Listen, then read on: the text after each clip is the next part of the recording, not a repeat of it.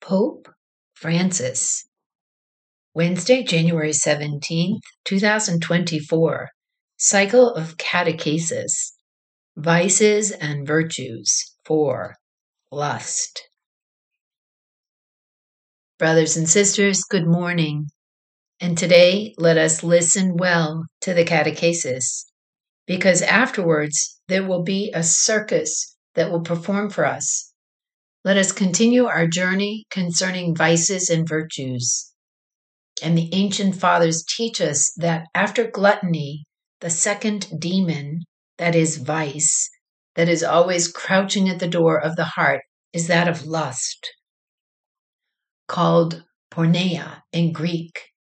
While gluttony is voracity with regard to food, the second vice is a kind of voracity with regard to another person. That is the poisoned bond that human beings have with each other, especially in the sphere of sexuality. Be careful. In Christianity, there's no condemnation of the sexual instinct. There's no condemnation. A book of the Bible, the Song of Songs, is a wonderful poem of love between two lovers.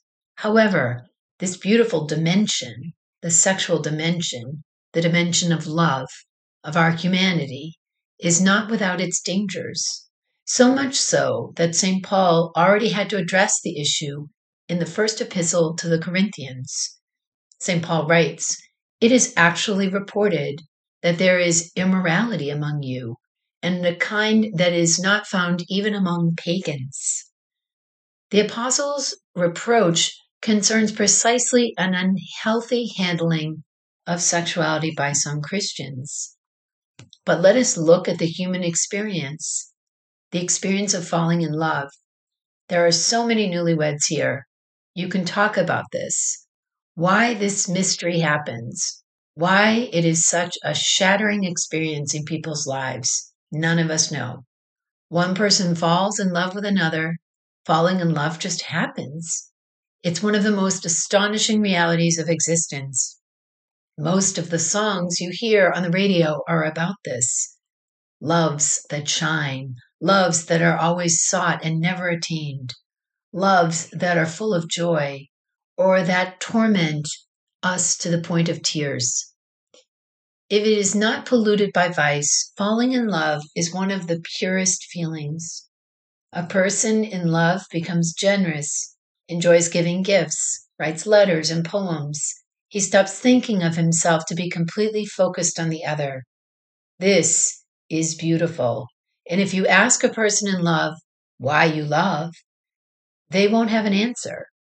In so many ways, their love is unconditional, without any reason.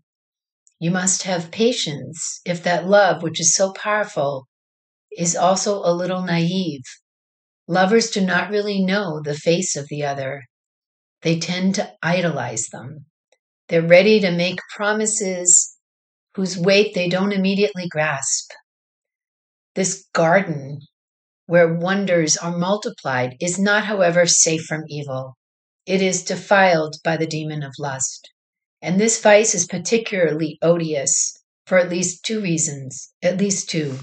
First, because it destroys relationships between peoples.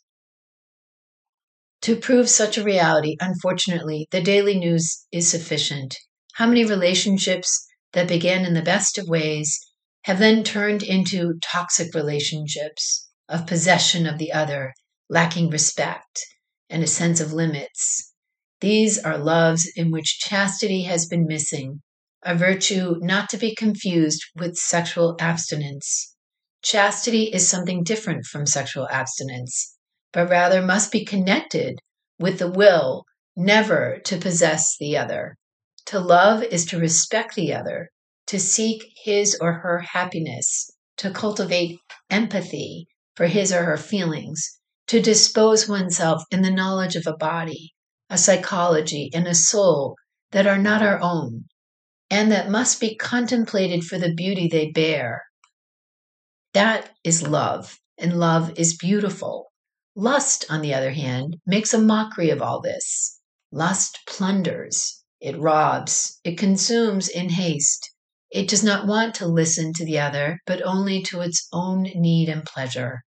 Lust judges every courtship a bore. It does not seek that synthesis between reason, drive, and feeling that would help us to conduct existence wisely. The lustful seeks only shortcuts. He does not understand that the road to love must be traveled slowly, and this patience, far from being synonymous with boredom, allows us to make our loving relationships happy. But there's a second reason why lust is a dangerous vice. Among all human pleasures, sexuality has a powerful voice. It involves all the senses. It dwells both in the body and in the psyche. And this is very beautiful. But if it is not disciplined with patience, if it is not inscribed in a relationship and in a story where two individuals transform it into a loving dance, it turns into a chain that deprives human beings of freedom. Sexual pleasure that is a gift from God is undermined by pornography. Satisfaction without relationship that can generate forms of addiction. We have to defend love, the love of the heart, of the mind, of the body, pure love in the giving of oneself to the other. This is the beauty of sexual intercourse. Winning the battle against lust, against objectification of the other, can be a lifelong endeavor, but the prize of this battle is the most important of all, because it is preserving that beauty that God wrote into his creation when he imagined love between man and woman, which is not for the purpose of using one another, but of loving one another. That beauty that makes us believe that building a story together is better than going in search of adventures. There are so many Don Juans out there. Building a story together is better than going on search of adventures. Cultivating tenderness is better than bowing to the demon of possession. True love does not possess, it gives itself. Serving is better than conquering, because if there's no love, life is sad. It's sad loneliness.